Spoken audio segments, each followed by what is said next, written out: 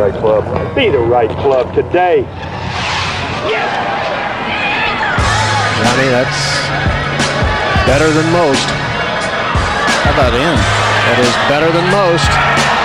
Better than most!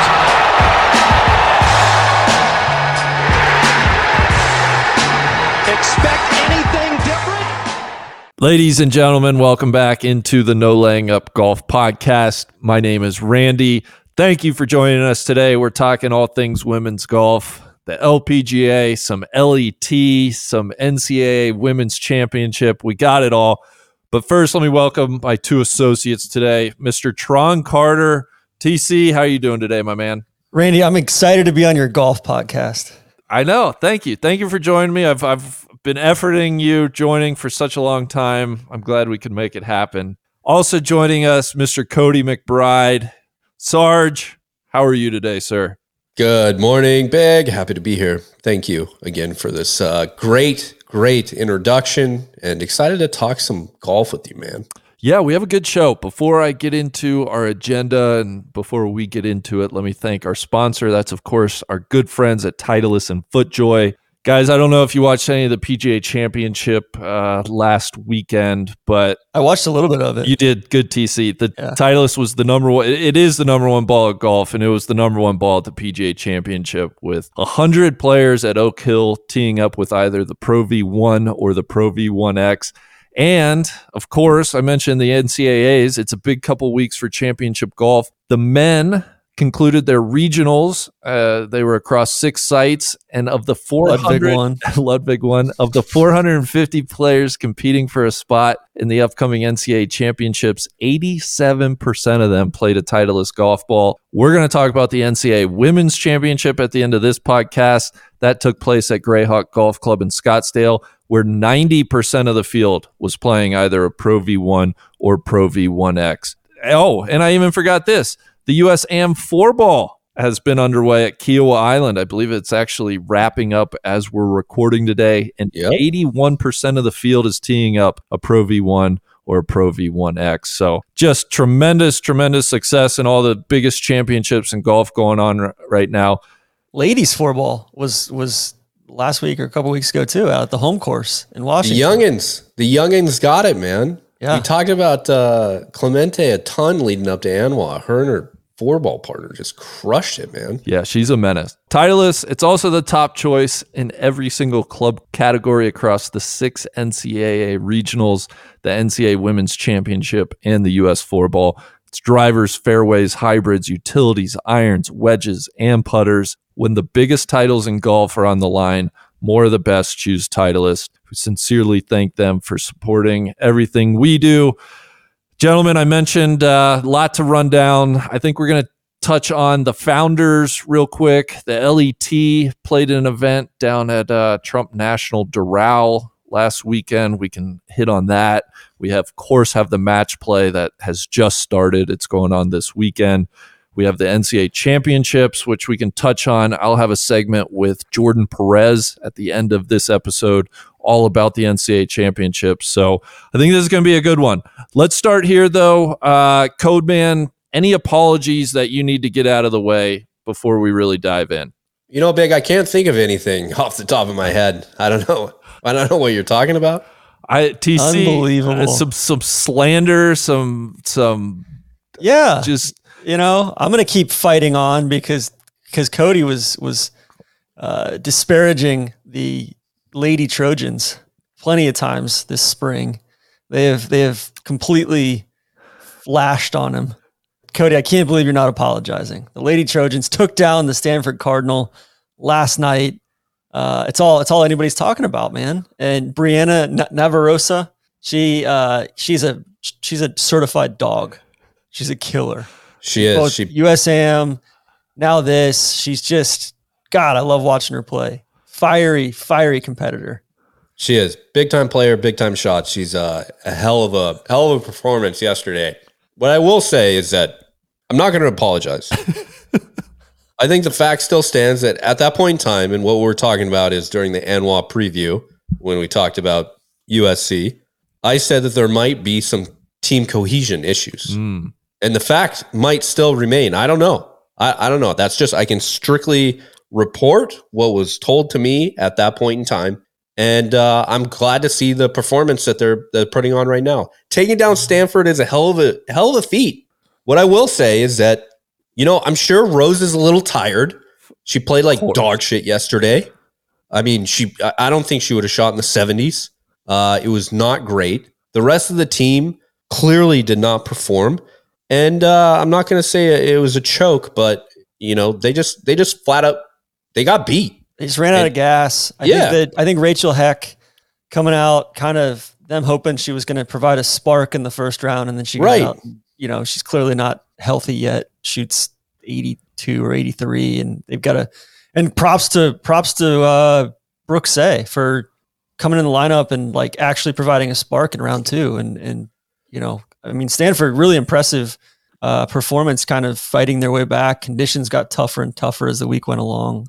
Randy, you'll talk about it plenty with Jordan. I don't want to co-opt that, but Cody, listen, I want you to go back to your sources, some of whom are probably within the Stanford program, and just tell them no cohesion issues in our locker room. All right. Stop pointing hole. Stop trying to sow discontent down in Los Angeles. All right. Randy, back to you. We are recording Wednesday early in the day, so that the final match has not taken place, but stick around. Jordan and I will recap all the action. Randy, moving over to LPGA, I'm shocked. I'm appalled that the LPGA hasn't given Block an exemption yet into an event. Just anything, right? Yeah. I mean, Block's got to be in the year-end McGladrey mixed event down in Naples, I would think. With who? Annika? His new friend? I don't think it matters. Anybody, everybody. Maybe maybe get Lorena Ochoa out of retirement. Yeah.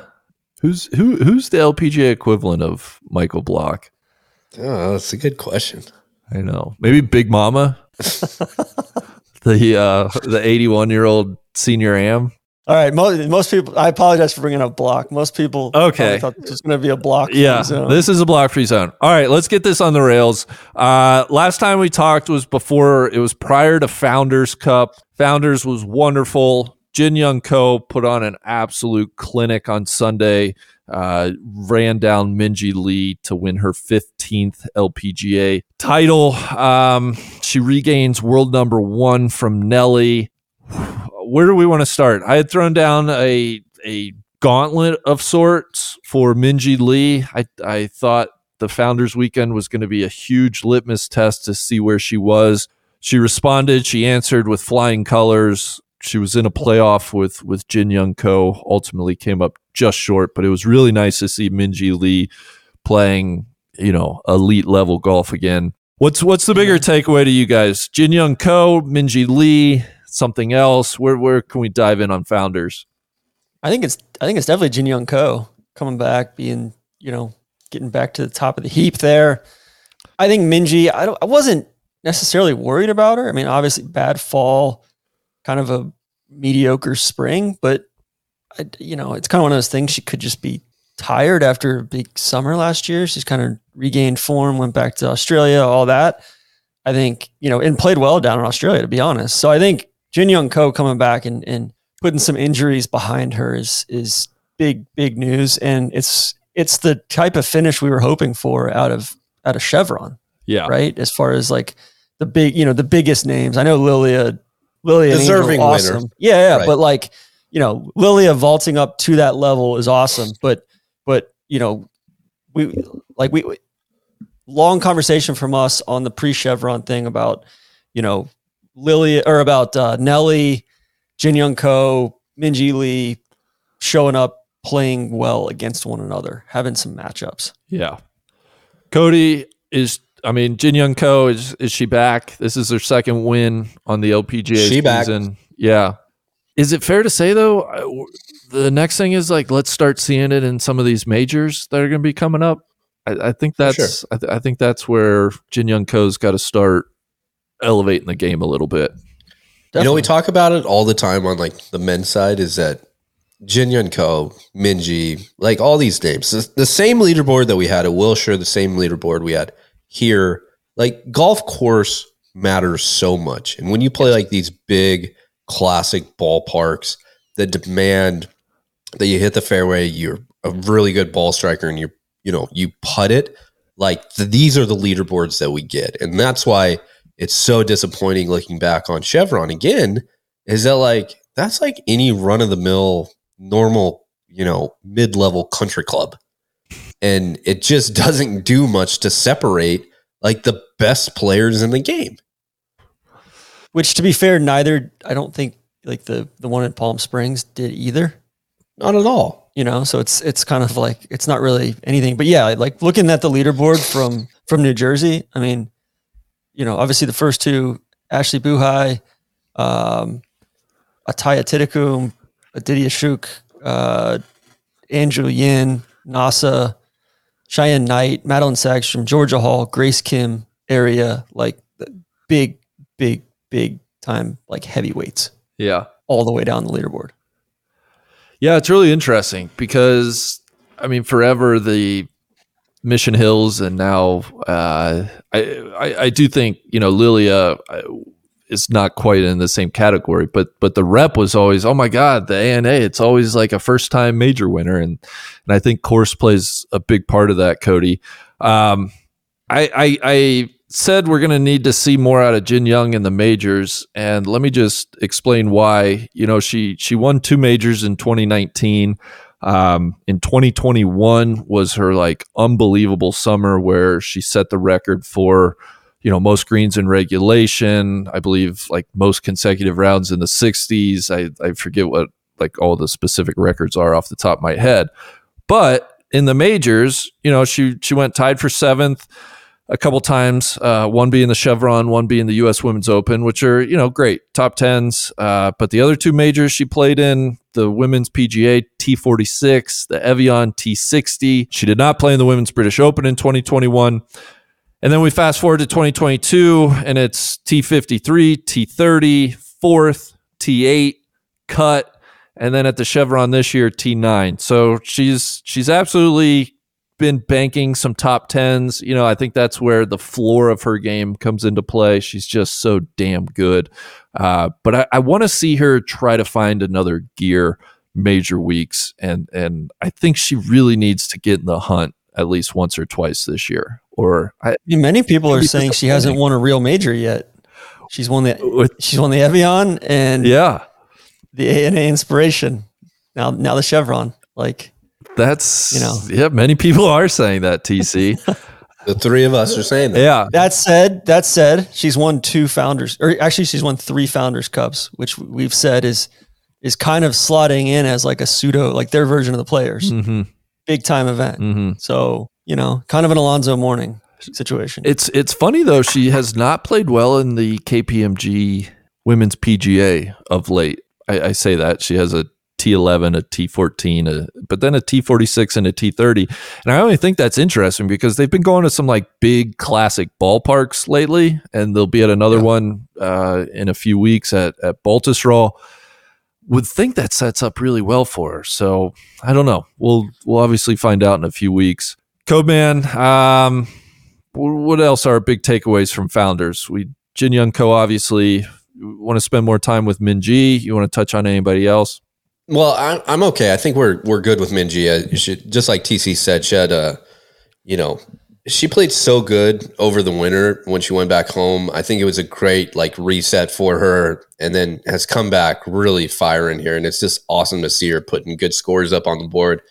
Ataya, I mean, again, for these women who played the week prior, very, very long week for Ataya in San Francisco to fly all the way across the United States and then to get geared up. And we talked a lot about like, what's the difference going to be? Because some of it, International Crown could have been a really good boost for some, and it could absolutely drag some of the others down.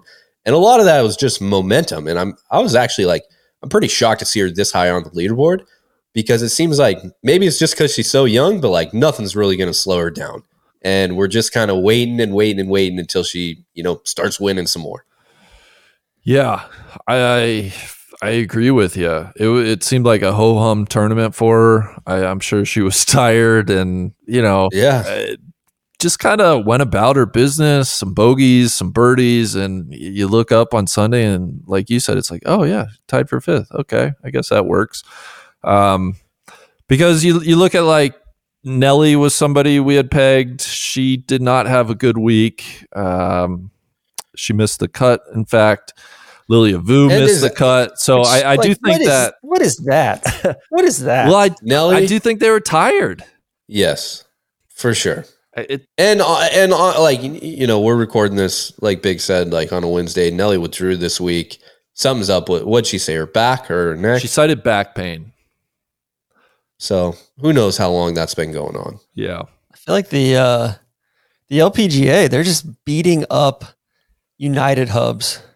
They went from LA, Houston, San Francisco, now near Newark. Like they're just racking up mileage plus miles here. Neither here nor there. That's a good way to look at it. Aditi. I was going to say, I think it's definitely worth mentioning Aditi. She finished tied for fifth. Yeah, her second straight top five. She had a T2 out in LA.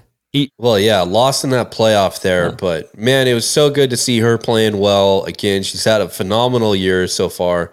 The other one that kind of reminded me a little bit of LA is Cheyenne Knight. And honestly, like, horrible final round, really not even final round, horrible closing like 4 or 5 holes for her there to get out of contention when she was like seemingly had the tournament within her grasp. Great to see her up on this leaderboard again, finishing 9th.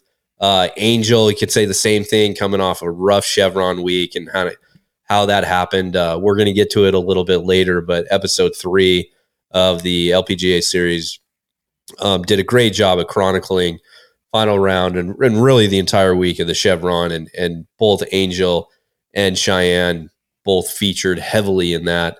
But really good to see them rebounding and actually still continuing their really good play. Yeah, and this is I'll beat the drum again. It's a little hard to get your mind around what exactly is changing for somebody like Angel Yin or even Aditi, right? Who we just don't have the robust stats that we do on the PGA side. So it's not like we can really drill down and be like, oh, well, her approach play or her putting or, strokes gained, tee to green, whatever. But one marker that kind of tells the story is their position in the Rolex World Rankings. And Aditi, I thought this was crazy. She started this year, 2023, ranked 195th in the world. She now sits at 51st. So a meteoric rise. We said she's had back-to-back top 5 finishes on the LPGA Tour. She won earlier this year on the European Tour, TC, the magical Kenya Open, which is near and dear to our heart.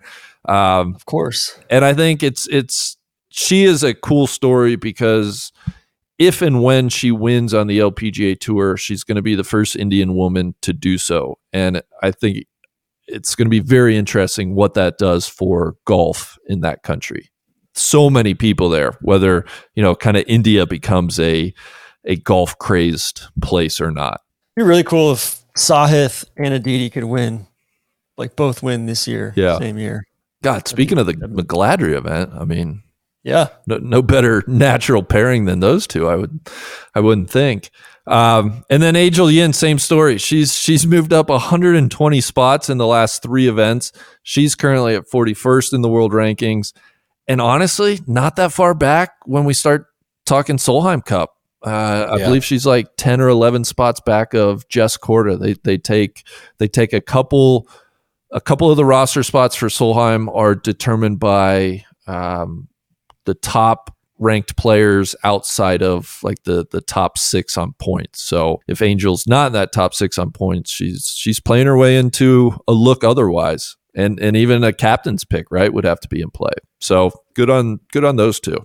Codeman, our pick of Madeline Sackstrom didn't turn out for Founders, but I think overall it was a good week. I mean, a 10th place finish was good. She had a terrible third round, which really cost her. But third round 75 absolutely killed us big. Yeah, we just got to put together 4 rounds. But I think if you zoom out and kind of look in the macro, I like where she's headed. And as we enter quote unquote major season, I think that's great. I agree. I was going to say one player that just has not shown up this year thus far is Jennifer Kupcho.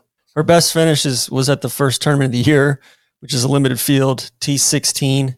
There, she has not finished better than T21. She played decent at Founders Cup, T21, but otherwise, couple cuts in there, just not doing anything. She won 3 times last year. Yeah. So just something to track. And she was so boom or bust even last year. You know, she had 3 wins, but outside of that, she didn't really string together that many good weeks otherwise. Yeah, that's an interesting one for sure. Georgia Hall kept her. I mean, she's putting together a great year. I know she hasn't won yet, but she's up to 4th in the CME standings on the year. That week of rest really came in, helped her out. Good, man. You took the words out of my mouth. I'm so glad she shook off that foot problem that held her out of the international crown. And still was able to get some sponsor obligations done, big. It was phenomenal. Oh, man, that's just crazy. How about it? Yeah, that's just crazy. I will Georgia, say, I know you guys listen to this too. We're on to you guys. It's fine. This is what happens.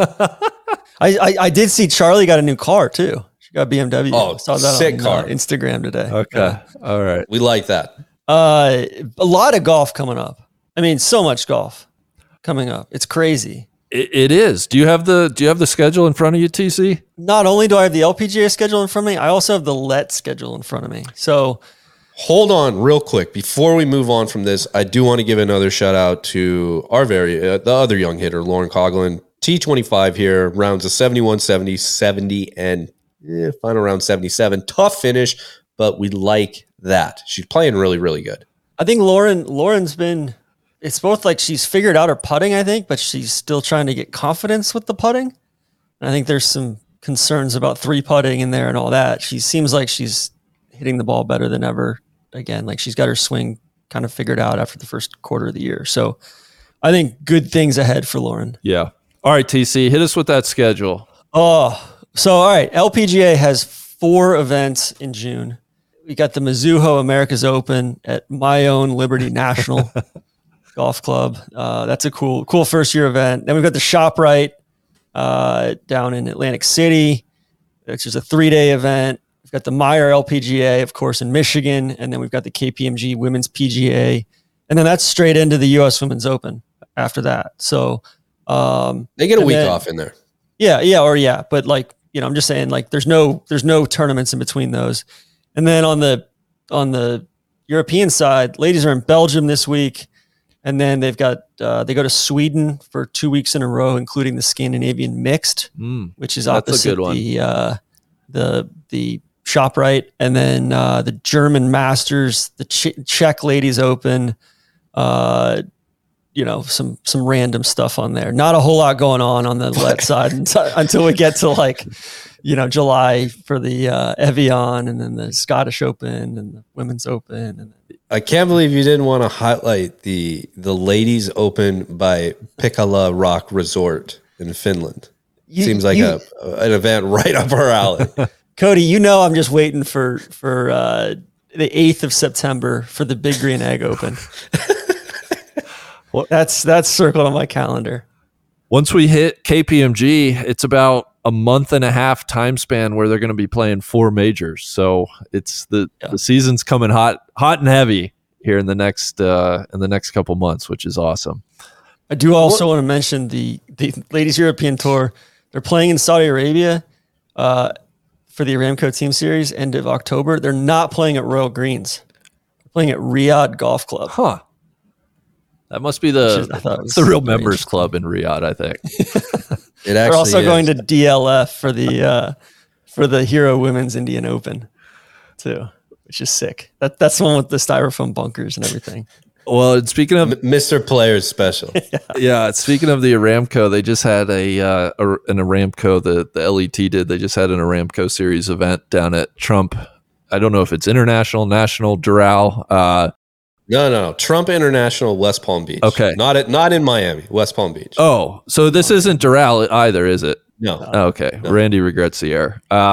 This is I believe that Trump International, West Palm Beach is a Jimmy Fazio masterpiece. Sure. Well, tough condities. Carlotta Saganda, who's actually playing some good golf. I think she's somebody to keep an eye on here in the next couple months. She won the event at 2 under. I think she was one of 2 women at under par across 3 rounds. Lydia Ko finished tied for 3rd. She's been playing a lot better on the LET this year than she has on the LPGA. What else? This was the U.S. Pro debut, guys, for Lynn Grant. I know we're gonna probably talk about her a lot with match play, but she was down at Trump International last weekend. She finished at +6, tied for 21st, along with our girl Lexi, tied for 21st. Allison Lee was the top American. She finished tied for 5th. Not sure if there's anything else you blokes want to highlight from that event. Well, I'm sure for Lynn, it was a stressful week. Coming over, you got to deal with immigration. I'm sure there was questions going on there about what documents she had to show, what she didn't have to show anymore. Not too concerned about how she's kicking off her American leg. +6 is only 8 shots back, and she's winning right now in her first match out in Vegas. Yeah, Shadow Creek by another member of the Fazio tribe. Biggie, you also, the Aramco Team Series, the team component of it, Team Rusin ended up winning, which basically is wild. So I don't understand the whole Aramco Team Series. They just have 2 days of team competition, but 3 days of individual. Cody, I should probably look in and really try to educate myself, but I just have not yet. I do not, hand up, I do not quite understand all that's going on there. I also am a little confused because I'm pretty sure that an amateur plays on each team as a part of the team component as well. Huh? Like a competitive amateur or no, like a pro-am type deal. I don't know how exactly it's like made out, but I think it's 3 professional. So it's a four woman team, but there's 3 professionals and 1 amateur, I believe, that makes a team. Okay. I saw your boy DT was around. I don't know if he was. I think he was playing in the pro-am. Yeah. I'm sure. I got to get I'll get a full report back. It honestly, with everything last week, was not at the top of my my list of things to check in on. But I did see DT strolled out of his backyard out to the first tee and teed it up in the pro-am. So I'm sure they loved it. That's wonderful. A few odds and ends before we dive into match play. TC. This will be an interesting note for you. You're a massive Lorena Ochoa fan. So, courtesy of our guy Grant Boone, Jin Young Ko, I said, reclaimed world number 1. This is going to be the 154th week in her career being ranked number 1. She's now 5 weeks shy of Lorena Ochoa's all-time mark of 159 weeks. That's wild. She got back there quickly. Yeah, I know. Jin Young Ko's 27. Got to think she's going to blow past Ochoa's mark, and probably she's going to set the bar somewhere, and it's going to be difficult to catch her. I don't know if I would have guessed that Ochoa held the record. I think I would have just assumed it was Annika, maybe. Yeah. I think God, Ochoa is so good. Like, we should do a deep dive sometime on just Lorena Ochoa's career. Yeah, we should. Make that a topic. That's a great call. Cody, you mentioned before, Nelly officially withdrew from the Mizuho Americas Open next week because of back pain. I hope that's nothing too serious. If I had to guess, which I have no inside info, I wouldn't think. Hopefully more precautionary, but we certainly will see. Some U.S. Open qualifying tidbits starting to roll in. I think the coolest one was Amy Olsen qualified for the U.S. Open. She is 6 months pregnant. Plans to play. She'll be about 7 months pregnant. So God, I can't imagine. You talk about stuff that just the men, just do not have to think about and consider. That always drives it home when you hear stuff like that. Annie Park, good friend. She got through qualifying, so she's going to be at Pebble Beach. And then TC, our girl Lindy Duncan, got through as well. I knew that would make you happy. Hell yeah. I'm excited to see Annie play Pebble. I think that's a good fit for her. Completely agree. When we were talking about the scheduling, and we talk about them being at Baltusrol for women's or KPMG PGA, and then the week off going into the U.S. Open, what do you think they're going to do in that week off? You think the majority of them are going to migrate out to California, spend their week out there? Because I think looking at it, at least, you know, I've never been to Pebble, but I know it's a very cool thing that this is going to be the first major women's major hosted at Pebble Beach. Do you think it could be something where maybe a little people spending too much time around there, over preparing, maybe? I don't know. It just kind of seems weird how it's a holiday weekend. It's a weekend off, but it's not really. I just don't want to see people get out there and maybe get a little too deep in that deep rough out there, trying to think through things a little too hard. Honestly, Cody, like just functionally speaking, I bet it's just all resort play all the way up until Monday morning. You think so? Right? I don't know. I don't know. We can find that out. We haven't even really discussed. Obviously, we're going out for that week, but we haven't even really talked about when we're going to get there. Yeah. I plan on getting there Monday.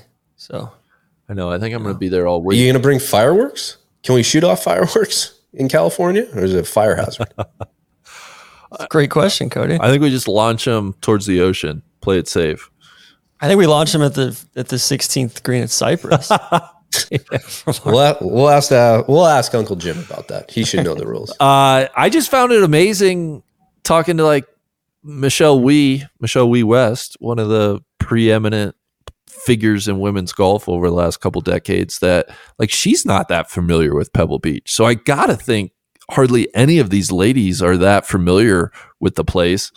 I almost think they would want to get out there and just get acclimated, and not that you have to play Pebble, but try to find some games in the area, start prepping with wind, and just because it's going to be so different than obviously playing in New Jersey at Baltusrol. It feels like it's going to be very like New Jersey summer, very hot.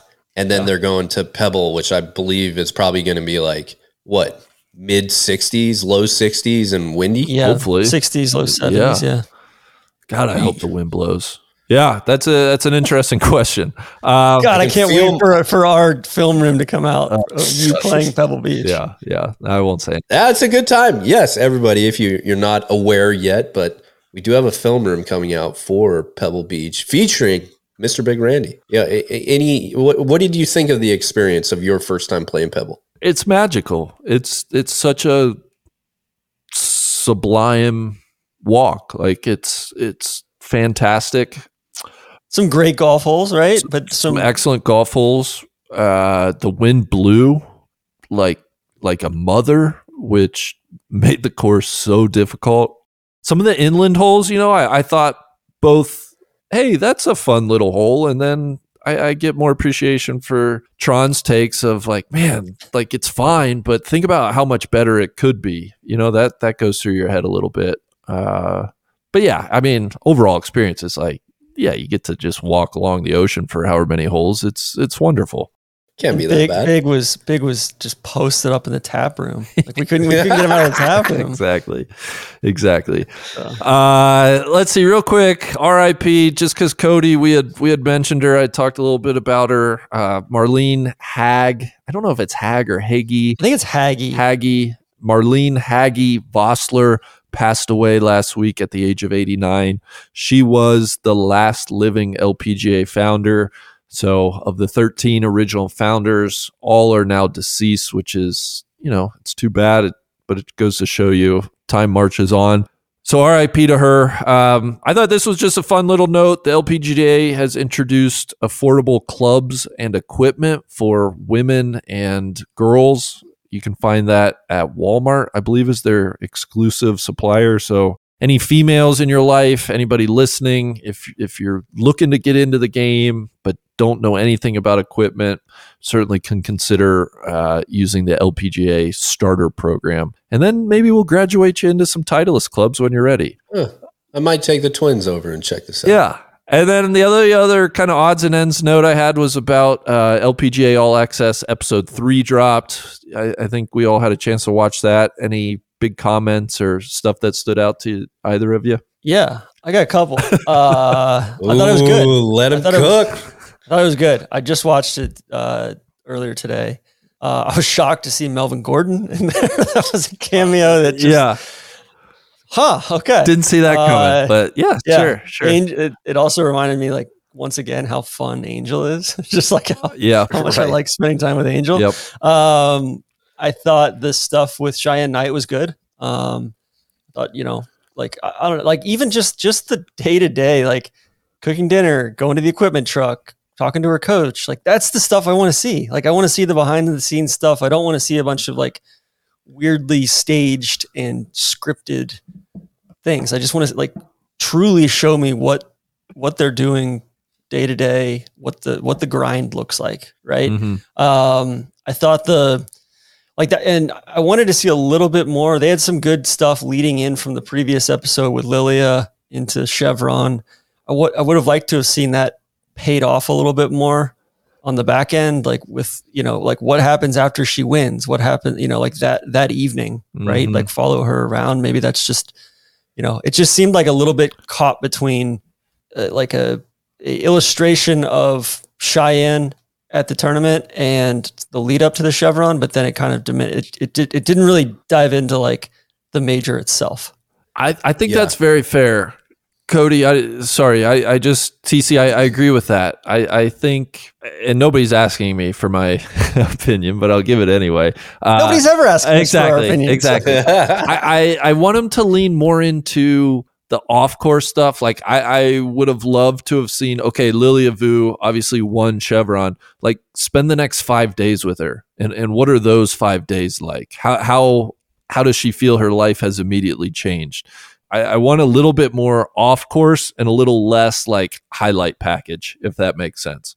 Yes, I agree with everything that you guys both have said. I think for Lilia, it would have been a very easy decision in the edit bay for them to bring some callbacks to episode 1, when obviously Lilia was featured a little bit more there, showing what she was working on originally with Cole, their banter, tying that into the back end.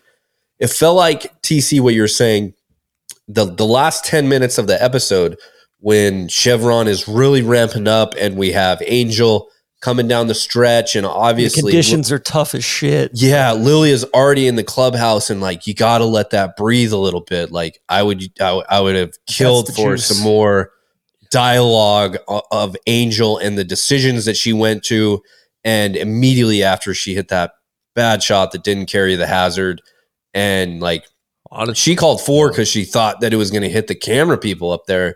But really, like you got to let that stuff breathe there.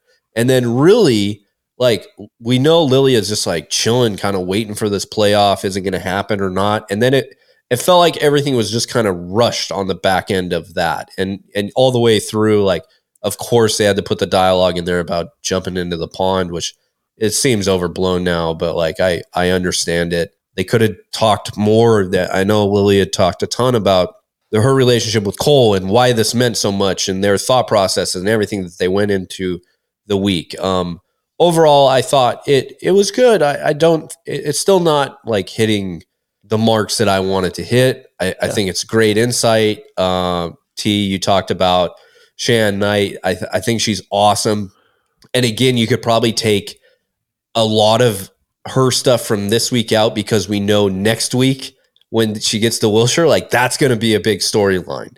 And like that will be, a good tie-in there. It blows my mind, and shout out to Titleist that they had the tour truck there. The lack of like overall club manufacturer access that like the women's have week in, week out continues to like just kind of be a bummer. Cheyenne Knight talks about like, I have a scratch on the top of my 3-wood.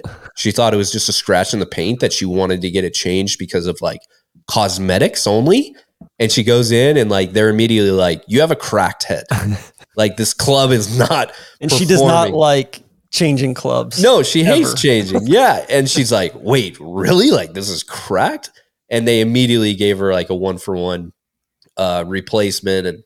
And it was just cool to see. I want to give a shout out to her coach, Joey. He teaches out of Texas Rangers Golf Club here in Dallas, which is not like it's the city of Dallas runs and operates it. He's out there all the time.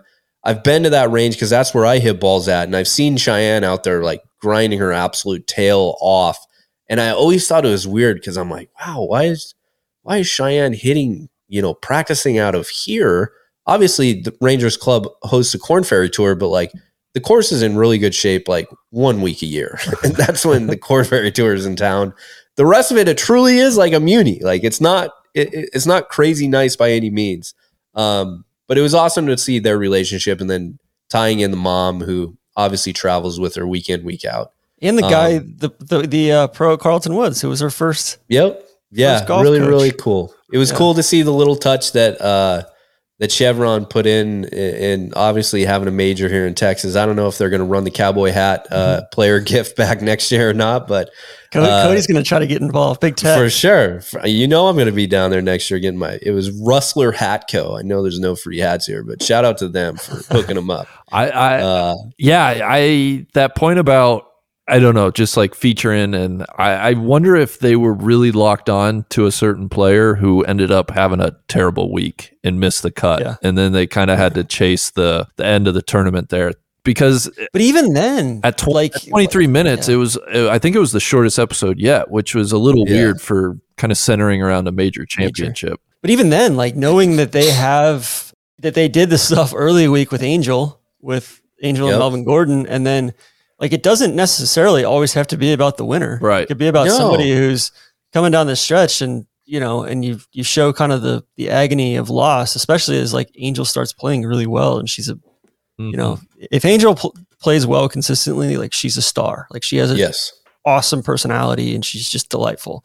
And I think, on that front, it's like, because Randy, like I doubt that like they could go follow Lilia for 4 or 5 days afterwards, just because, but even like that night after she wins, just show me like the 3 hours after she wins. The decompression. Right?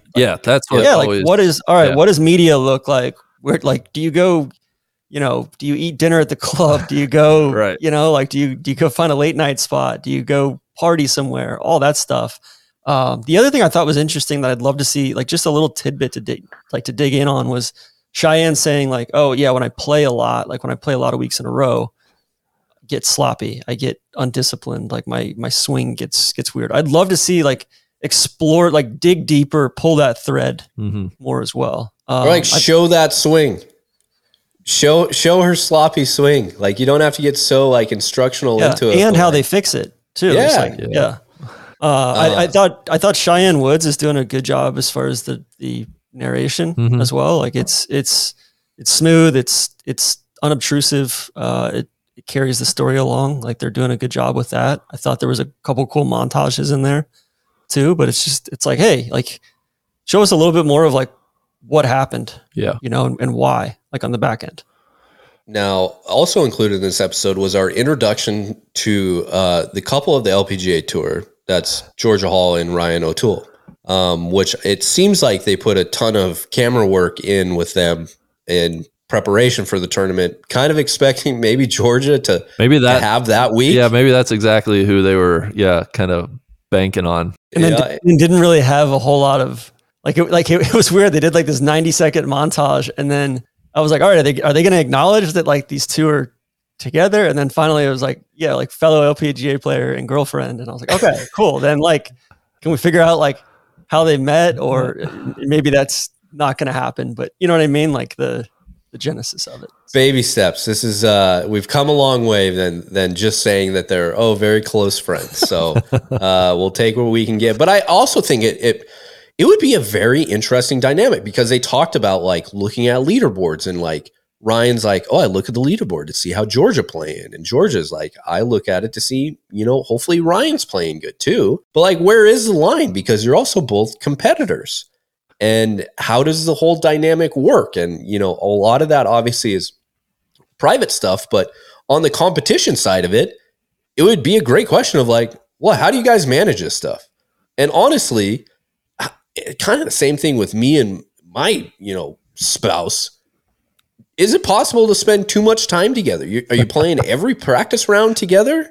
Are you Like, practicing very the natural exact same time questions. together? Yes. Yeah. Like, when is it too much and where does the balance come from as you guys try to do this? Yeah. Do your caddies hang out too? Like, Well, that's what the funniest hanging out thing. together a bunch. Like, They're talking about chocolate, and Ryan's like called chocolate like a sweet, and she's like, I spend way too much time around Brits. Like, I'm the only American here, because all the Brits are like, oh, that's a, what'd they call it? A delicacy. Like, that's a delicacy. That's chocolate's a delicacy. She's like, no, it's just like a sweet, man. Like, it's candy, you know? Yeah. And it's just kind of it. I think there's a lot more that you can pull there that would bring a large amount of your fan base into it and make you invest again. Yeah, I think that's all very fair criticism. Overall, though, praise progress. 100%. I think hopefully they'll find their footing and really start to dive in on some of this stuff as it goes. All right, boys, let's get to match play. I want to make picks. Let's pick group winners from the 16 groups, and then we can kind of go through the bracket and see if we have a consensus champion. So obviously we're recording Wednesday. Some of these matches are now the first of the matches of group play are starting to conclude. So you're free to kind of update that or use that new information as we go. But let's start with group 1. Lilia Vu, Nana Kurtz-Madsen, Albane Valenzuela, and Lauren Hartledge are the 4 members of that. The format, for anybody listening that's not sure, they take 64 women, they put them into 16 groups. Wednesday, Thursday, Friday is round robin play in your group. 1 match, 1 point for a win, half point for a tie, 0 points for a loss. And then the winner from each group goes into a round of 16 knockout stage down to an eventual winner. So I guess let me ask you this. Is anybody not picking Lilia Vu to emerge out of group 1? I was thinking about it and I was like, no. And then I looked at it and Nana's down big early. So definitely not picking anybody else. Lilia Vu all day long. All right, that's an easy one. So whoever emerges from group 1 is going to play the winner of group 16 in the knockout stage. Group 16 is Anna Nordquist, Andrea Lee, our young hitter Lauren Coughlin, and Elizabeth Sokol. Curious who you guys had for this. Now, I will say Lauren Coughlin has already won her match over Andrea Lee. So that goes a long way. I'm going with LC, baby. I think she came out firing. Nordquist is currently 1 up through 15 on Zokol. Yeah, I think LC, if she can step it up in a big match against Nordquist, I think it would be a big boost of confidence for her. Hell yeah. I'm a total heart pick. Of course I'm picking LC. Yeah. LC for me as well. I think I've only really seen this course. I haven't caught a lot of it the last couple of years just because of prep for the U.S. Women's Open that's usually the following week. But what I remember from the match here is that there's not a lot of, there's some tight chipping situations. Mm-hmm. So Anna's out of it. I don't think she can putt from everywhere in the world. So that's where I'm going. There we go. Easy pick then. That's a great call. Group 2, Brooke Henderson, Lee Six, Sophia Schubert, and Ye-Un Hong. I guess I'll ask the same question. Anybody not picking Brooke? Lee Six has been so disappointing. That's somebody who struggling to break 75. Yeah. I mean, nothing against Sophia Schubert or Ye-Un Hong. Just not going to pick them. All right, that's a clean. just not going to pick them. Just not going to pick them. All right, that's a clean sweep for Brooke. Group 15 is Hye-Ron Ryu, who's currently leading the LPGA Rookie of the Year race. You have A-Lim Kim, a major winner, U.S. Open, Frida Kinholt, and Lindsay Weaver-Wright. This is an interesting group. I'm going with Frida. The Swede. Ooh. Yeah. I have no idea. Codeman, I'm jumping in here. I give me the favorite, Hye-Ron Ryu. She's been playing pretty good golf. That's about the extent of my analysis there. I'm going to join you there as well, Mr. Big. Okay. Wow, nobody believes in A-Lim Kim. No, she was kind of TC. She won that U.S. Open at Champions Golf Club that we went to in Houston. She did. Okay, next group 3, Celine Boutier, Paula Reto, Sarah Schmelzel, and Min Lee. I mean, you know who I'm picking. TC's got Celine. I'm going to join him. Give me Celine. A lot of chalk here, which always worries me in these types of events. But it's kind of an interesting field, right? You've got it's very like, you know, you're missing some of the top players. You're missing some of the middle tier players as well. It's kind of an interesting. I don't know. It's a good opportunity for some of these, you know, either post-hype sleeper ladies or just ladies that need to make a step in their career. It's a good opportunity for them. I agree. I totally agree. Codeman, you taking Celine? Yep, all there with you guys. All right. The Group 3 winner will play the Group 14 winner, which is Allie Ewing, former champion, Angel Yin, Jeremy Boonchant, and Esther Henslet. I'm going to mispronounce some of these names, so I'm just going to pre-apologize for all of that. Again, no disrespect to Jeremy or Esther. Not picking either of those two. For me, it came down to Allie and Angel. Give me the form. I like Angel. I feel like, I don't know why, I feel like Shadow Creek, they set it up a little long sometimes too, which I think might play into Angel's hands. I'm going to go with that. She's been putting so good. I mean, yeah. I'm worried about Angel being tired. Which is fair. Which is fair. Codeman, who you taking? Angel. Okay. Got it down. Group 4, Jiu Lin, Mina Haragay, Pajari. God, we need Grant Boone here. Pajari, Anon Rukam. That's horrible. I'm sorry. And Karis Davidson. I don't know anything about Karis Davidson. Guys, I have no idea here. This was a total coin flip. Give me the chalk. Give me Jiu Lin. I'm going off the board. I'm going Pajari and on Rukam. Love it. And as we walk, she is 2 up through 8 over Mina. Made the cut last week at Founders T31, and she's Thai. The Thai ladies. Thai ladies they're having a moment. God, TC took the words right out of my mouth. They are having a moment. Codeman, who you taking? I am going to go TC's route here. A little leaderboard watching, cheating. You can call it whatever you want, but I'm using the tools at my disposal. Pajari. Group 13, Se-Young Kim, Cheyenne Knight, Sarah Kemp, and Pei-Yun Chin. I will say Pei-Yun, she was up there after round 1 of the Chevron, played pretty well at Founders. I'm not taking her. I'm taking, who am I? I hate taking all chalk. I'm taking Se-Young Kim. If she's playing well, I just think she's just better. But I'm gonna go with you as well. I feel like Sarah Kemp's been playing pretty good golf though for a little bit. What did you guys pick? Se-Young Kim. Okay. Listen, I'm feeling this episode. I'm feeling the LPGA episode. They talked a lot about, even though that was a month ago now. Cheyenne Knight's playing really good. Obviously, backed by her performance last week as well. I'm going to keep, riding the hot hand there. Sarah Kemp, T13 last week at Founders. Yeah. And she was on Team Australia at the International Crown. Yeah. Those are people who you got to worry about are getting fatigued here. That's true. Group 5, I think this is probably Is this the group of death? Yeah, this is my favorite group. You have Danielle Kang, home game for her, Allison Lee, Maria Fossey, and Muni He. Codeman, I'm going to make you make the first pick here. Allison Lee, I know we don't like talking about it, but played pretty decent last week in the LET event. Had a pretty good performance last couple of LPGA events she played as well. I'm not feeling DK. I don't know what's going on with her right now, but I'm going to go with Allison. I never know what's going on with DK. That's TC. Yeah. That's exactly right. I'm going to go with... I will say Allison Lee is currently 2 up through 11 over Maria Fossey, and I'll go with Allison too. Danielle Kang is 2 down through 12 to Muni He. All right, I got to home game model's not working. No, I'll join you with Allison Lee. I think that's a good pick there. All right, getting through the groups here. Group 12, Carlotta Saganda, who we just mentioned, won the individual portion of the LET event. Gabby Lopez, Panong Fatlum, and Amanda Doherty. Give me Saganda. I think she's playing really good golf. Has not made a cut on the LPGA yet this year. Take that back. Not playing that good at golf. Actually, no. Oh. She has. Sorry. I feel like she's been playing. Missed her last 2 cuts. Okay. She was playing well before. Okay. All right. I'm like, am I making that up? She was T12 at Chevron and T5 in LA. Okay. Had a blazing weekend in LA. I was like, that can't be right. It was just showing the 2 results. It's like, man, she's only played twice. How's Gabby been playing? I think she's getting boat race today.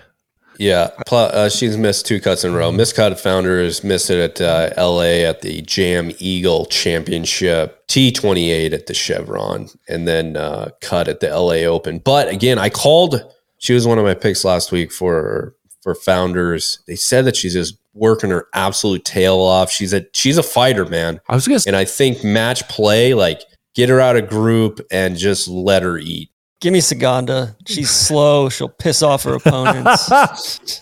She's a dog, man. She is a dog, and she's streaky. A lot of match play experience. Yeah. Cody, Gabby's 5 down through 12 to Poranong. That's tough. That is tough. I'm going to go to Saganda as well.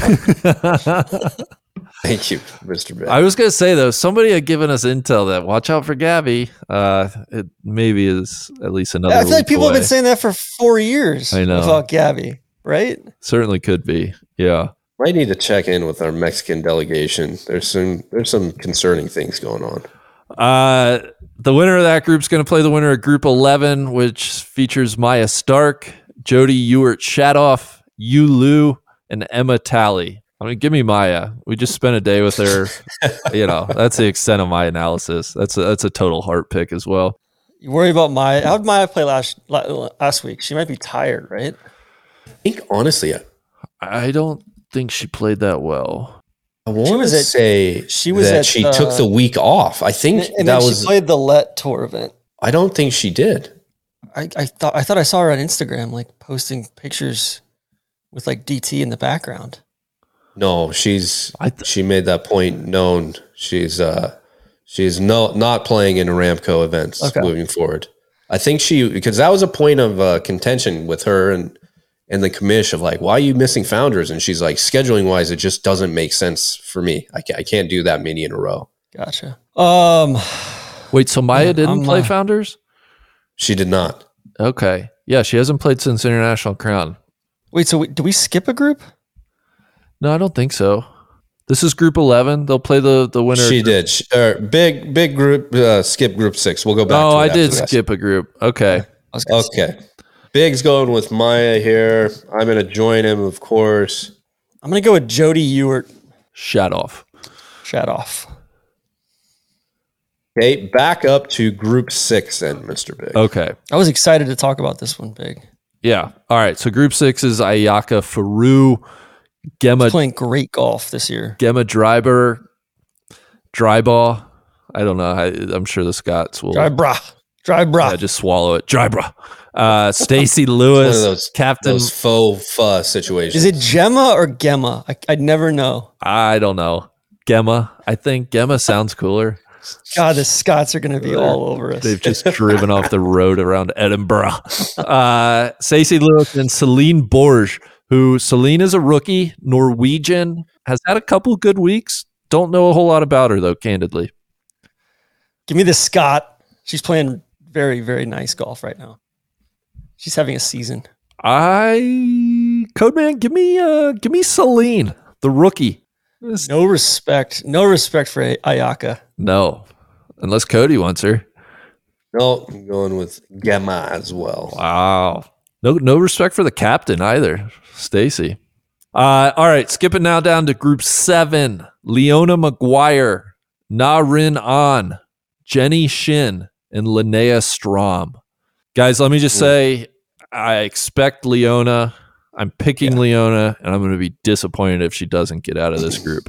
I'll be disappointed if Leona doesn't advance a round or two beyond this group. I was going to say that right there with you guys. She seemed like again, just one of those fighters, a dog mentality. Be perfect for this. That's what I'm looking for. I think it's Linnea Strom. Linnea. Yeah. I just don't want the Swedes to be pissed at you. The Swedes are having a moment.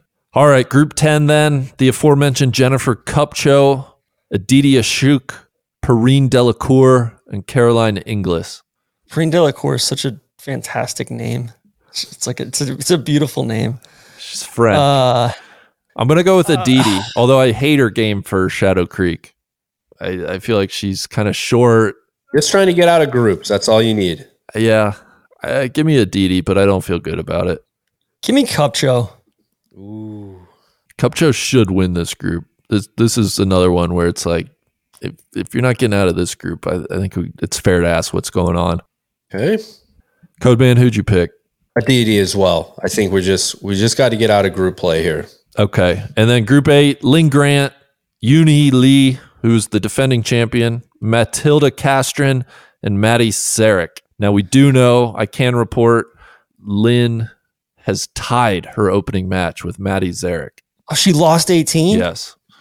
Fuck. All right. And Yoonhee G has won her opening match against Matilda Castron. Boat raced Matilda. That was going to give me a little bit of pause for Matilda. I think Matilda is underachieving right now. I think she's one of the more talented players out there. That was going to give me pause to not pick Lynn, but I'm picking Lynn. I mean, I picked Lynn in our DK show. I want Lynn to get out of the group, but now I'm a little worried, and I think it could be Codeman. Give me Yoonhee G. Okay, good pick. Joining TC here with a Lynn selection. God, Lynn was 2 up after 16 and lost the last 2 holes. That's not good. That's decidedly not good. Okay, and then I am showing a. I don't see where you're talking about. I show that I'm still seeing leads 1 up through 17. I know. Correct. You guys are gonna hate this. I have it on the television. I'm watching it right now. Oh no! I can confirm it is Randy's in the LPGA metaverse right now. I can confirm it is a halved match. And Group 9. Yeah, Group 9. Last but not least, Allison Corpuz, Marina Alex, Lucy Lee, and Daniela Darkea. And I can confirm some match results here. Marina Alex has defeated Lucy Lee 2 up, and Tough. Daniela Darkea has defeated Allison Corpuz 1 up.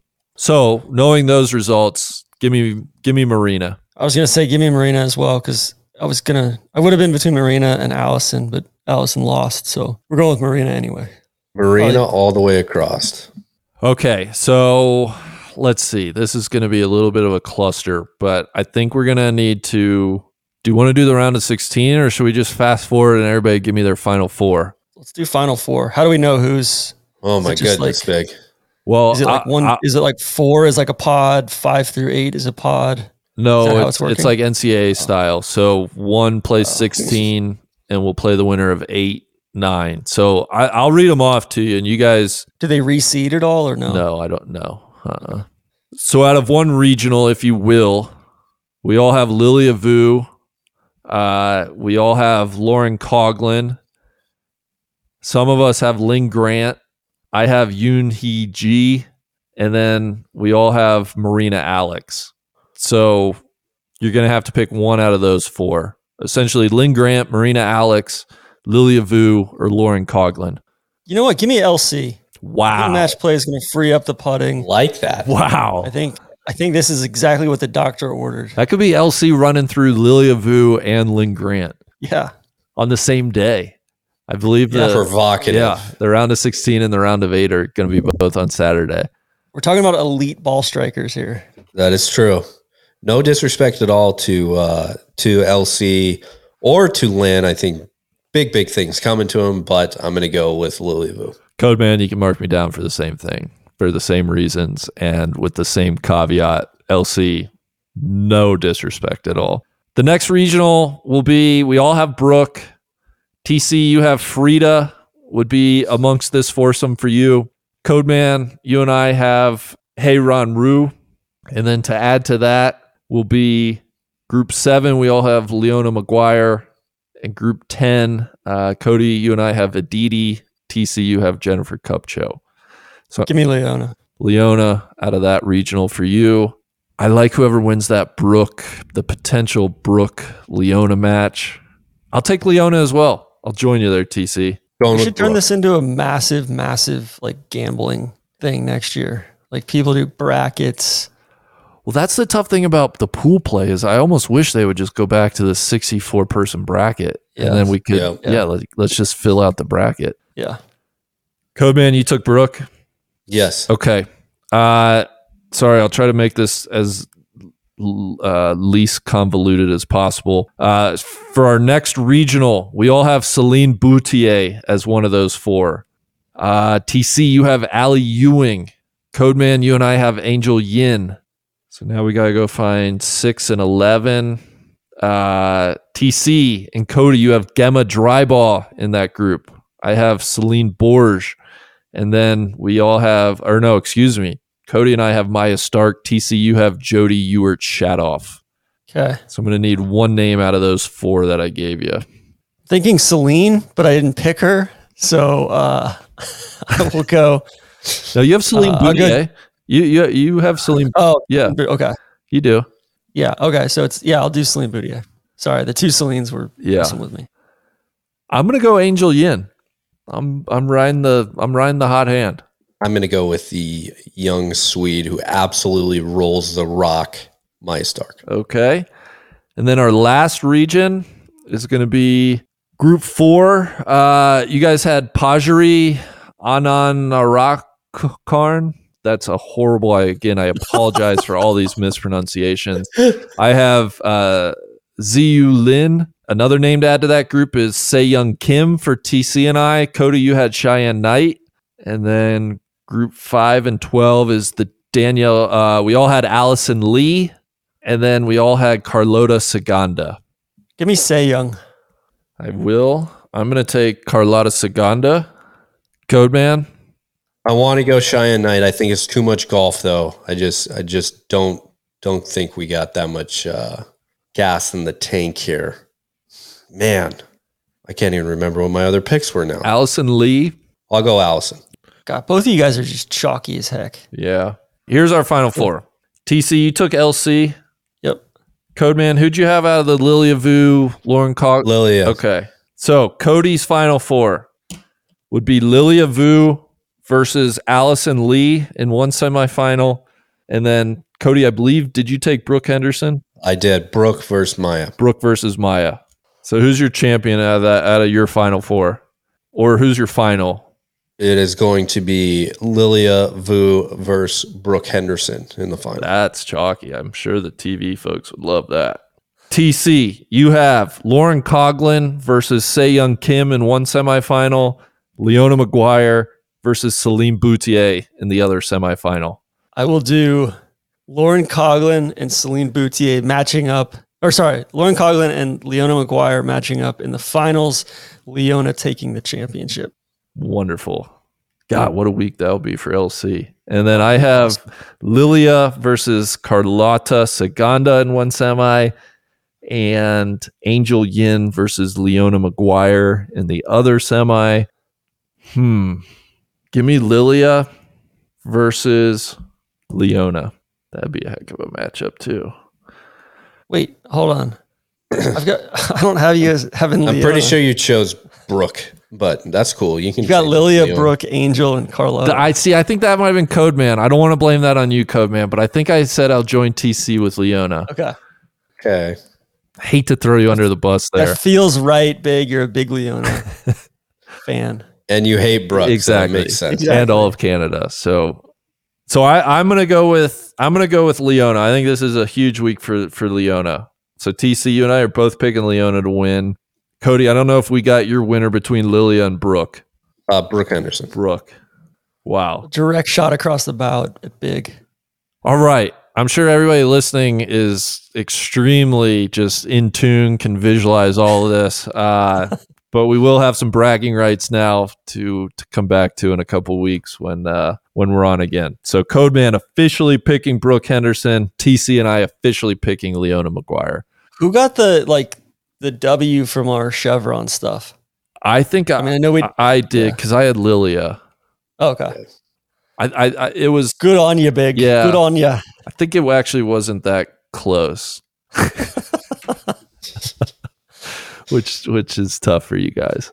All right, guys, that's about it. Nice hour plus talking women's golf. Would encourage everybody to stick around. I'm going to talk to Jordan Perez. We're going to break down what actually happened at the NCAA championship. So please stick around for that. But otherwise, gentlemen, Godspeed, and we'll see you next time. Randy, please give JP my best and fight on. Randy, fight on. Thanks, Mr. Big. All right, folks, as promised earlier, we are going to chat about the just completed NCAA Women's Golf Championship. And to help me do so, it is one Jordan Perez. Thanks for making time. How are you doing this evening? I am great. I am a little floored at the conclusion of the NCAAs this year. I don't know if I want to say I had some pretty hot takes, but I think the way that everything panned out was certainly not how I expected it to be, but I'm very excited to dive into all of it. Well, gosh, let's just start right there. What's most surprising? Is it Wake Forest winning? Is it the manner in which they won? Is it Stanford not hoisting the title? What's got you most surprised? It's certainly the latter. I was dying on a hill on multiple podcasts saying Stanford was going to win it all. It was totally over. Like there's no contest. And especially on that second day of stroke play when they shot like 15 under, I was like, oh, y'all like, no, this is no contest. We this is over. Please, like. And so as I watched, and I felt more confident in that take as the week progressed. I was like, okay, I'm feeling good. I'm feeling good. And then semifinals rolls around and I'm like, oh, okay. So we've got some human beings on this team. Well, and I just know any Wake Forest people are going to be pulling their hair out. So I want to say congratulations to Wake Forest. Of course, they have captured their first title, women's title in program history. Kudos to them. We are going to break down Wake Forest, but I think from a casual perspective, I do think Stanford might be just as big of a story. So let's start there, Jordan. You mentioned their stroke play qualifying as a team didn't get off to the greatest of starts. They roared back, eventually got the number one seed. And then even in that first quarterfinal matchup with Pepperdine, though, they struggled a little bit. I mean, I feel like there were some cracks maybe that were showing even as early as that Pepperdine matchup. Yeah, I mean, all year long, they've kind of had a little bit of adversity, which is strange to say when you're talking about the number one team in women's college golf. But a lot of, I think Rose has had to carry a lot more weight than usual this year, especially with Rachel Heck's injury. Brooksy was out for most of the spring semester, so that was pretty tough. Sadie Engelman had a few issues with her back, and so this lineup has had some troubles. And Brooksy came back. She was in the winning lineup last year. Sadie Engelman also was, and Rose was. And so there was a bit of experience in that lineup. And, surely that was going to kind of carry them through. And they managed to kind of clean up okay in quarterfinals. I don't know how convincing it was. Rose's win was extremely convincing. And I felt like that was going to set the tone. Winning 6 and 5 is a pretty nice way to kick things off. Sadie Engelman has just been extremely consistent this entire spring, and she's honestly assumed the number 2 position extremely well. And I mean, they don't call her the Engelbaum for a reason. I mean, she's just majestic with her putter. And I tweeted this, I think, at some point, but I'm like, there's not a lot of people playing golf like her right now, and having Rose on your team really overshadows that, but she's just assumed such a nice role in Rachel Heck's absence and will continue to really be a leader on this team going forward. But she took care of business. She won her match. Really, they won all of their matches until Megha Gane. Megha Gane really struggled, and Megha Gane struggled pretty hard during match play this year. And that was a bit of a deciding factor as well in semifinals, because Megha really needed to win that match. She did. And I think you mentioned Rachel, certainly her injury for most of, if not all of the spring, hurt Stanford. And I think that's where people such as myself were looking to Megha Gane to just kind of step in and, oh, well, that's okay. They still have Megha to go along with Sadie and Rose and the rest of the team. She did not have a good week, I don't think, at Greyhawk. I think that's fair to say. And yeah, I mean, let's just So they get by Pepperdine. You're right. It ended up looking better on paper. I didn't feel great, though, about them going into USC. And so we turned the page the next day, their semifinal matchup against USC. And I think the story here was like, oh, Rose, she might be humid. I don't know. I've never seen her kind of struggle that badly at the collegiate level, which was really shocking, I think. Do you think she just ran out of gas? I don't know what else to attribute it to. I think it's tough to say, but also Brianna Navarrosa was playing exceptionally well, and she has a lot of really great match play experience under her belt. She was a U.S. Women's AM quarterfinalist last year. She's just super gritty, such a good ball striker, was actually struggling with that for most of her season, and she sat out of that Pac-12 lineup until the last day when they subbed her in, and she actually helped them clinch that Pac-12 title, and so she was peaking at the right time, and I think Coach Silverstein really felt confident in her and putting her in that position against Rose. I think maybe the expectation there would have been to put maybe Amari against Rose, but no, Brianna got the job done. And I think on 16 specifically, I mean, that was guts. That putt against the tee shot that Rose hit was just... Yeah. Oh my God, that I was like, she is a gamer. That is no quit Navarrosa. Like that's what I've coined her. And she showed a little bit of that today at the end, but she was just really outmatched in this final. I mean, it was a sort of an about face, but her in that semifinal was one of the coolest performances I've seen. And so all credit to her and what she did. But yeah, I mean, Rose was a little bit exposed there, and it was surprising considering her match play record. Yeah, and you're exactly right. 16, for folks that didn't see it, par 3. Navarrosa had a 2. She was 2 up on 16T, but Rose had just drained an incredible birdie on, what was it, 15? In any event, it felt like the momentum had swung and Rose might be starting to run her down. Rose hits her tee shot to, 3 feet. Kind of kick in, you can assume a birdie, and then Navarrosa steps up on the tee box and hits a really good shot, maybe 8 to 10 feet, let's call it, and drains the putt. And from there, it was that was curtains, and that was the match Stanford had to flip in the semifinal. So USC prevailed. What else? We can talk about individual matches. Anything else you want to drill down on, though, from that USC-Stanford matchup, or just Stanford in general?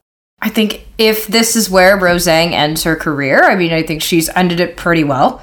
I mean, it was pretty remarkable to win the individual title 4 shots back, especially where Catherine Park was. And for people who don't know, Catherine Park was 2 shots ahead in the final day of stroke play, and she ran out of gas towards the end, but if she would have pulled it off, that would have been her very first collegiate title as a freshman. So I think that was a pretty sick way to come up, and a lot of that momentum translated into match play, and she ended up being huge for USC. And so, but no, for Rose to just kind of, prevail that way, 4 shots back. I mean, that's the Rose that we expect, and I think we continue to expect her to pull something incredible off, and we just kind of learn Rose is human. And I think we learned that during ANWA. I think that was very evident during that ANWA run, but she got the job done, right? And so we were sitting there okay, she's human, whatever, she still won. This right here said Rose Zhang can crack, and I think it was better for her to crack like this than maybe for Stanford to just go all the way and do it again. I think she will take a lot away from this, and I for her personally, I think that was probably the better outcome, truly. But no, I mean, Catherine Park as a freshman is just so impressive. I mean, literally just had a 2-footer on the 18th that took her out of the playoff. I mean, she was right there. So yeah, I think lots of impressive stuff from USC, especially in that semifinals. But specifically as the plot relates to the individual competition, I mean, that was cool to see that tension too. Because I do want to talk individual. So just to keep it a little clean, I'm going to keep you on the team championship line of questioning right now. So USC advances. Let's go over to the other side of the bracket. Talk to me about Wake Forest. I say that as somebody like Jordan, you know a ton more about college golf than I do, so I'm leaning on you a little bit. But from what I could understand, Wake Forest, I mean, this is a very, very deserving champion. They were the second ranked team throughout the year. I know Stanford rightfully got a ton of the publicity and was kind of who I always followed, but it seems like Wake Forest was almost 1A and 1B throughout this season. Yeah, I was always like, oh, I think by the time maybe the end of fall came around or the start of spring, I was like, please, let's have a Wake Forest and Stanford final. That's all I want. All I want is just to see these two teams play match play. And that would have been a sick final, but that's obviously not how it panned out. I mean, Wake Forest has just been kind of lights out all year. I mean, they've won 7 times. They were always right there. They were always in it. Didn't win their conference championship, which was a little unusual, but I mean, they were always in the hunt. They were pretty much on Stanford's heels the entire year. And they were kind of seeking vengeance for a long time. They went to the finals in 2019 and lost to Duke in what was a pretty close final. It was 3-2. And then they actually didn't make match play again until this year. So they've had a little bit of trouble at Greyhawk, especially with some of the members of this lineup. And the only player who had been to the finals was Emilia Miliaccio, super senior. And so, yeah, I mean, her match play experience. 6 years. 6 years. So let's keep it score at home. 6 years. Yeah. Yep. I have no idea what anybody's eligibility is anymore with COVID. I think maybe the next year is everybody who has the last COVID year, but I get so confused too. Whenever I talk to people, I just assume, yeah, you've got a COVID year, right? And they'll be like, oh no. And I'm like, are you sure about that? Are you sure? Yeah. But yeah, no, I think Emilia kind of at the helm of this lineup specifically was super big. I mean, she's had an incredible match play record. I think it was something like she 5-1 in total match play, matches that she'd played in NCAAs, and it'd been a pretty long stretch since her last time, and so she held it together. But once again, I mean, Wake Forest, this is a talented team, and they were always on Stanford's heels. I mean, this is a team that has a lot of match play experience, and you talk Amelia specifically and Rachel, I mean, they were on both of those Curtis Cup winning teams, and Rachel specifically has clinched a Curtis Cup twice. She has been the winning point twice.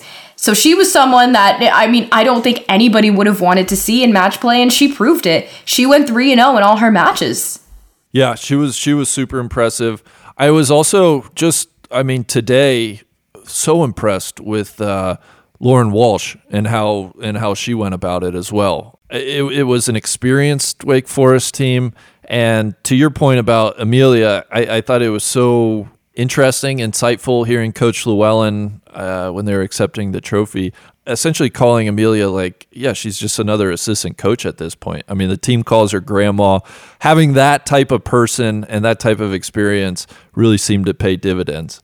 Yeah, and it doesn't hurt when that person plays exceptionally well too. I mean, she pretty sure she's a 3-time All-American. I mean, she's been pretty consistent all her collegiate career. I mean, she had that break a little bit between her fifth and sixth year, just to kind of, explore things that weren't golf. And she's paved out a pretty cool career in media, so that's awesome. But I think all of that was what really paid in her coming back refreshed, coming back wanting to win that national championship, having that unfinished business and saying, I'm going to lead this team and we're going to get this done.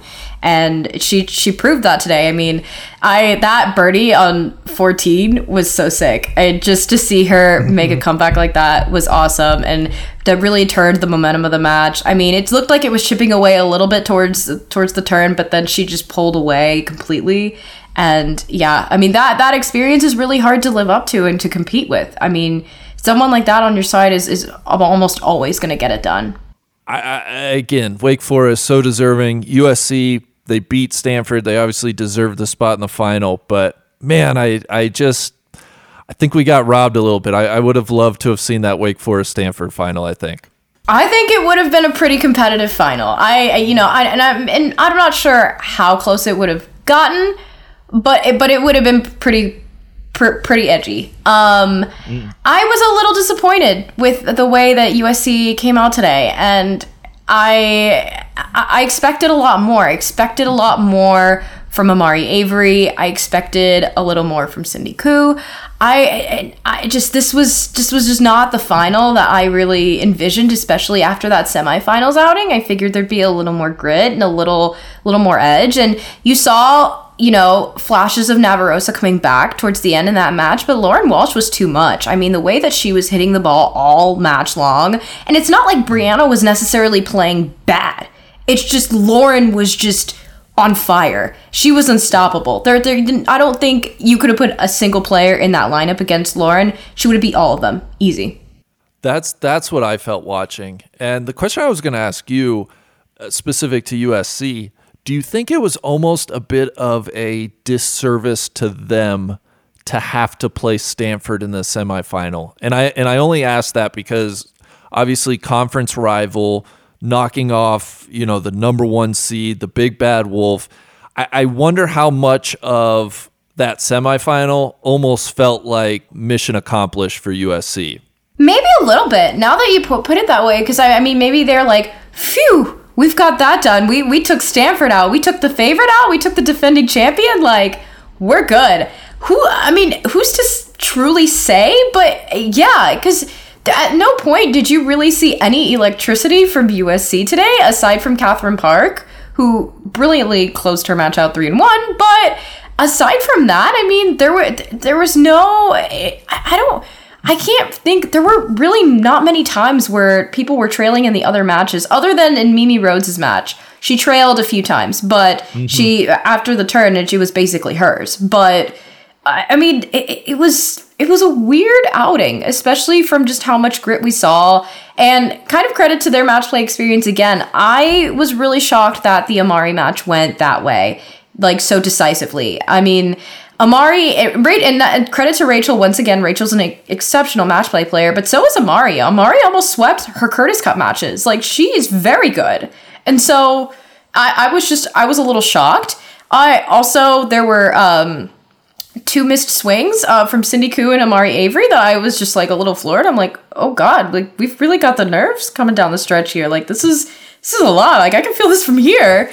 And I was like, what the, like you could just tell it was just really falling apart. And I feel like the only person who was actually really like trying everything she possibly could to keep them in it, aside from Catherine Park, was No Quit Navarrosa. And so, hats off to No Quit Navarrosa. I mean, she did what she could, but Lauren Walsh was not going to get beat today. No, you're exactly right. And I do love that nickname. That's such a good nickname, No Quit Navarrosa.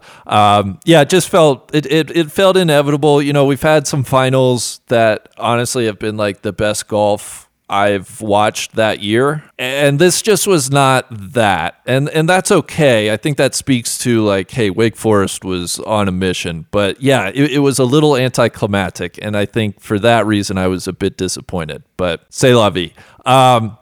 Circling back, I guess, real quick on Rose, we are kind of talking about her college career in the past tense, and I think it's probably the worst kept secret in golf right now. I mean, Grant Boone of Golf Channel tweeted early in the week that he's heard that Rose is turning pro. I mean, I think that's kind of a foregone conclusion at this point. So this seems to be like the end of the road in college for Rose. I'm curious, assuming Rose, you mentioned Amari. I know there's some things she might turn pro.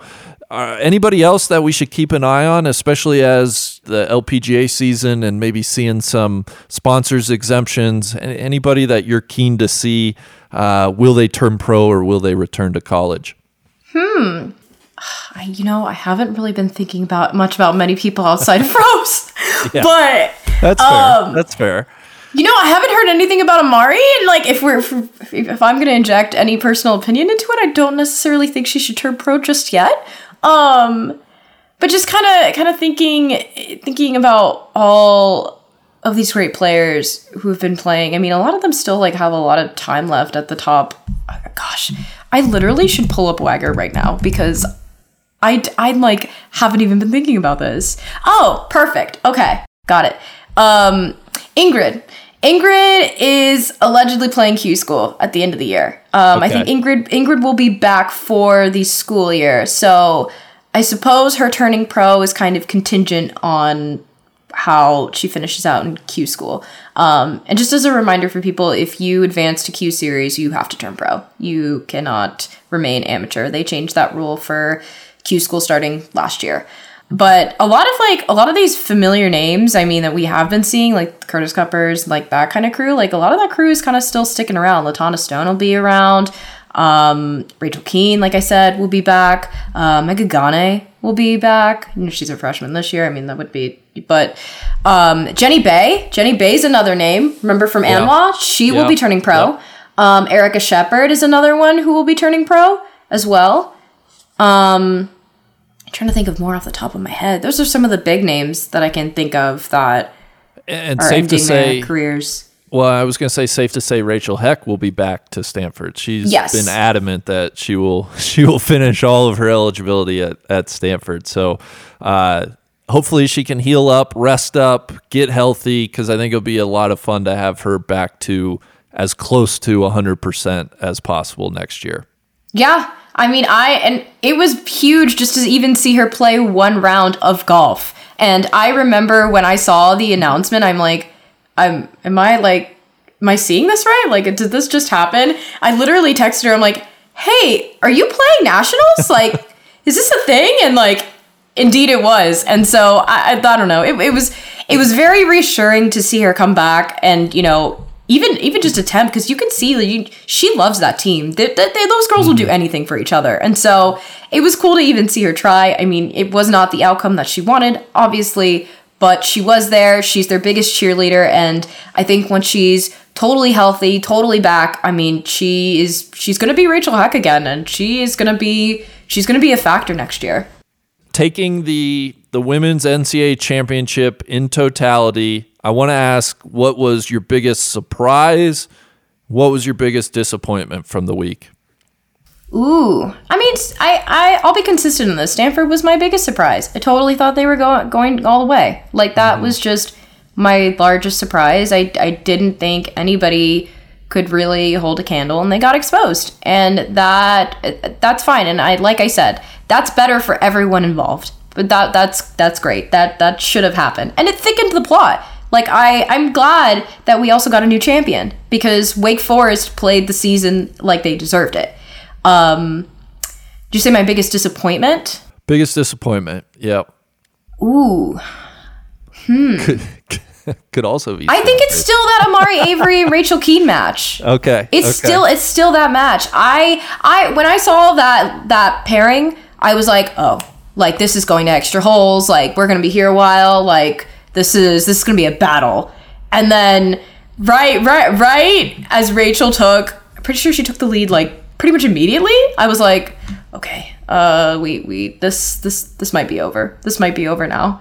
But yeah, I would say, because I'm like thinking like, oh my gosh, this is going to be theater. Like, the plot is about to be so good. Like, I'm just going to be on the edge of my seat. And Amari kind of gave nothing, and I'm disappointed to see that happen to her. And hopefully she comes back and she can kind of, you know, play with a similar chip on the USC kind of played with all year, because they didn't even make it to match play last year. So they did have a bit of a chip on their shoulders. And so I was disappointed to not see them put up much more of a fight than they did. I think that's very fair. The only other one I had, and we kind of touched on it, was I think you could file this a little bit under disappointment, and I think it's fair, would just be Mega Gane. And certainly in the match play portion, she did not really show up. How would you assess? She, of course, was the darling of the U.S. Women's Open at Olympic a few years back. How would you assess her freshman year? Did you expect a bit more out of her? 100%. I mean, okay. I didn't know if I'm like the one that's like off base and I need to like temper my expectations. That's why I'm like asking it a bit reserved.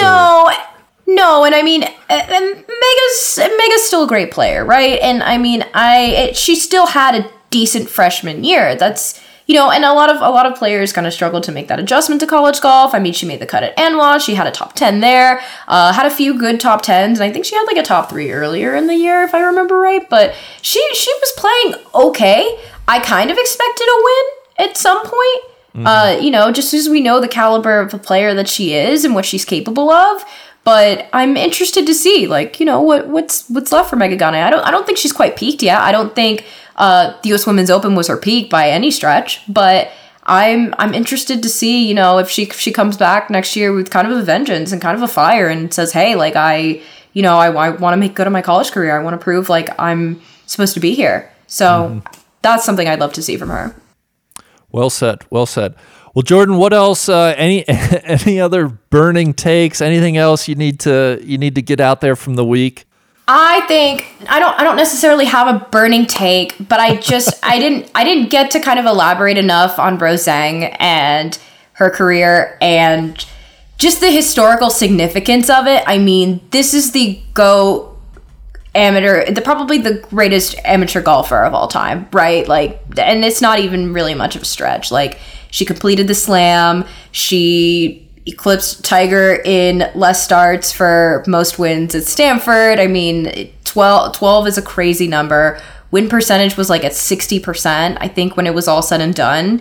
And I gotta run these numbers on, how many people beat her, because I think it's probably an extremely small number of people that beat her in college golf alone.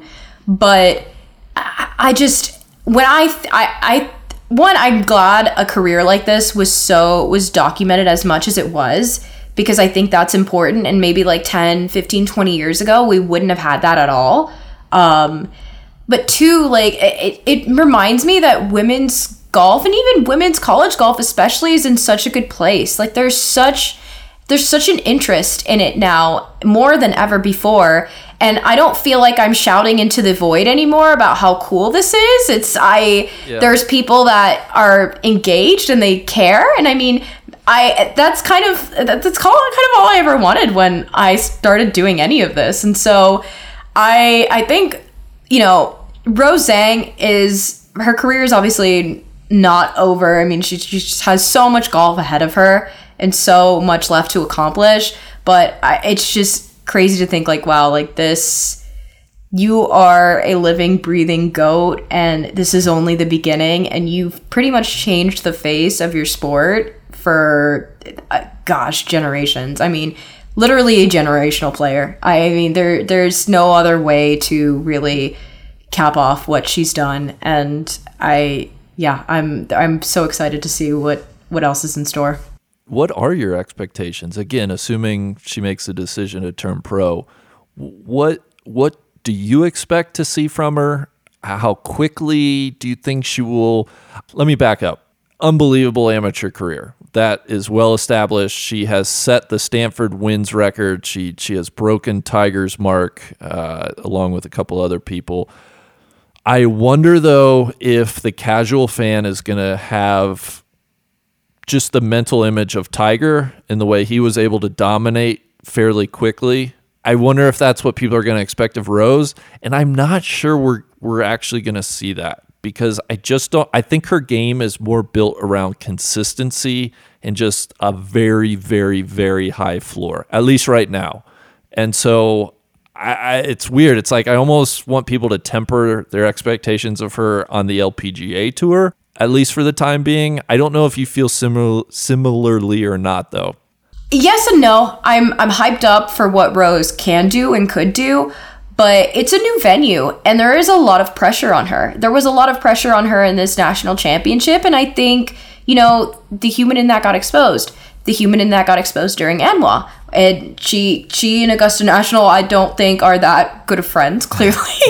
But, there is a human element to this. She's not perfect. She has her weaknesses. She has been exposed. And so, and again, for all of her consistency, for all of the minimization of the mistakes and the discipline, the diligence, the way that she carries herself, and how instrumental those 2 years at Stanford were to who she is and who she's becoming, I do, I wonder how she's going to handle a new venue. And there's way different expectations on her now. There's all that pressure. There's thinking, oh yeah, you're going to win a major in your first year. I'm sure all those takes are going to fire off in no time. Like everybody's going to have that expectation. And it's almost going to feel like probably women's golf is in her hands, and it's not. Like I don't feel like that's a responsibility that anyone should necessarily feel like they need to have. But it will naturally follow. That's just how this is going to go. And so I expect Rose to have a good first year. I mean, she's an exceptional talent. She's a generational player. But I think there will be an adjustment period for sure. That's exceedingly fair and level-headed. No, Jordan, I can't wait. We'll see what's ahead, what's in store for Rose. I suspect we'll hear definitively if she is going to turn pro very quickly. So certainly keep an eye on that. But congratulations to Wake Forest, first national championship for the women in school history. That is absolutely awesome. Rose, the first, let me make sure I have this right, the first female to win 2 individual NCAA championships and the first male or female to win back-to-back. I believe Phil Mickelson won twice, but they weren't consecutive. So I believe I have that stat right. Well, Jordan, thank you. I know nobody's as passionate about the college game as you are. I appreciate you taking some time and lending us your insights and wisdom. Thank you very much. Thanks for letting me ramble about it.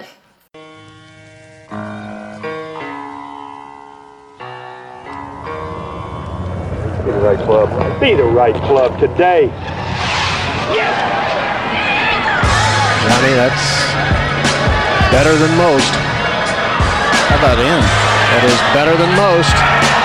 Better than most.